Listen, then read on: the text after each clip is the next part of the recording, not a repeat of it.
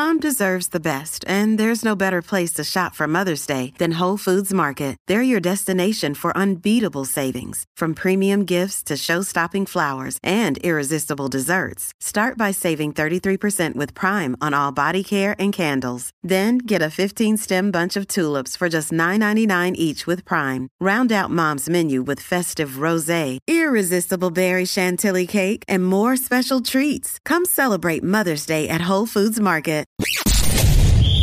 You're tuning into Black and White Sports on YouTube. The no-holds-barred truth on sports. The main event starts now.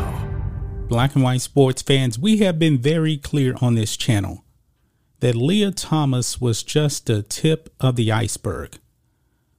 Women's sports has been under attack. It is. Biological men are competing in women's sports and it's growing. Lia Thomas was the tip of the iceberg. And we have said before, if women do not speak up on this, this will destroy their sports. Why should we actually care more about women's sports than the athletes that actually compete? And for the most part, not a lot of women were actually speaking out, I should say, against Lia Thomas until it was too late. When Lia Thomas actually won a NCAA championship in swimming. And then women started complaining.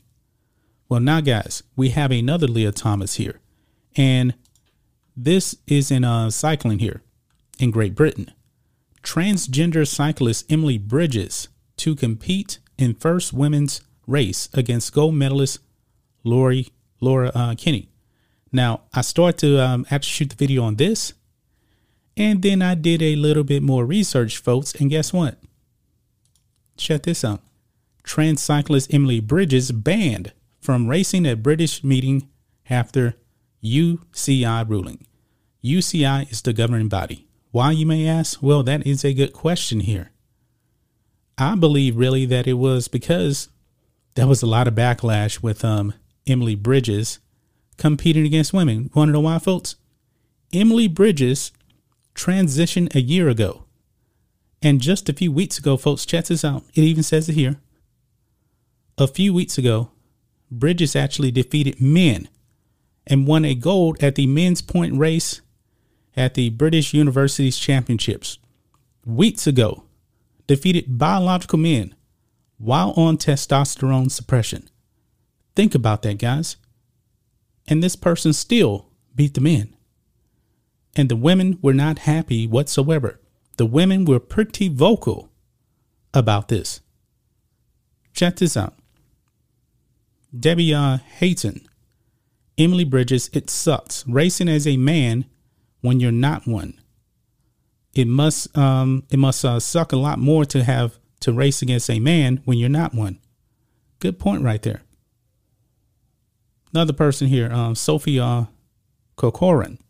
Trans cyclist Emily Bridges will now take part in the female events despite being born a male.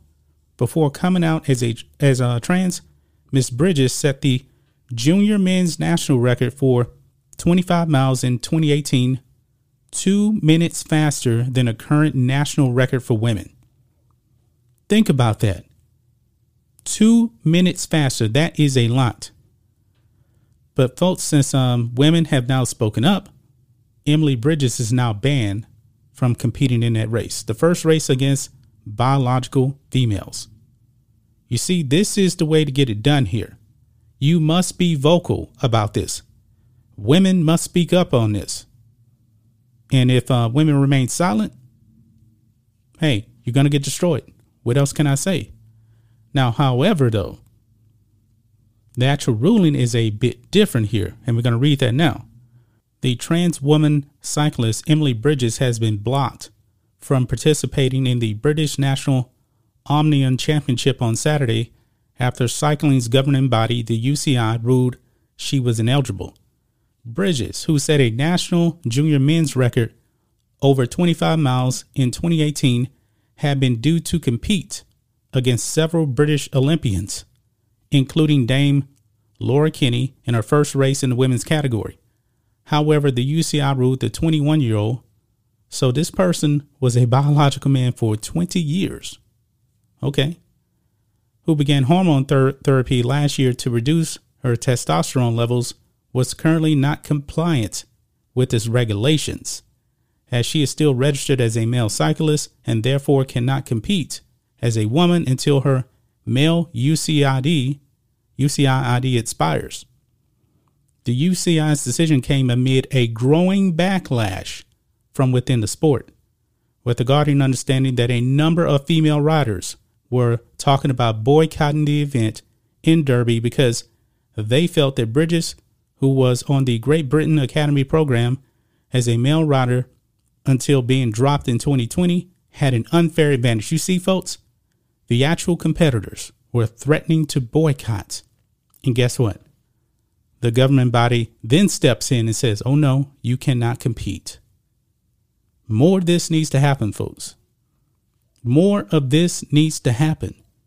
You already saw here, guys, that this person ended up having a record, a junior men's national record, 2 minutes faster than any woman, and then weeks before actually won a gold in a men's event while on testosterone depression.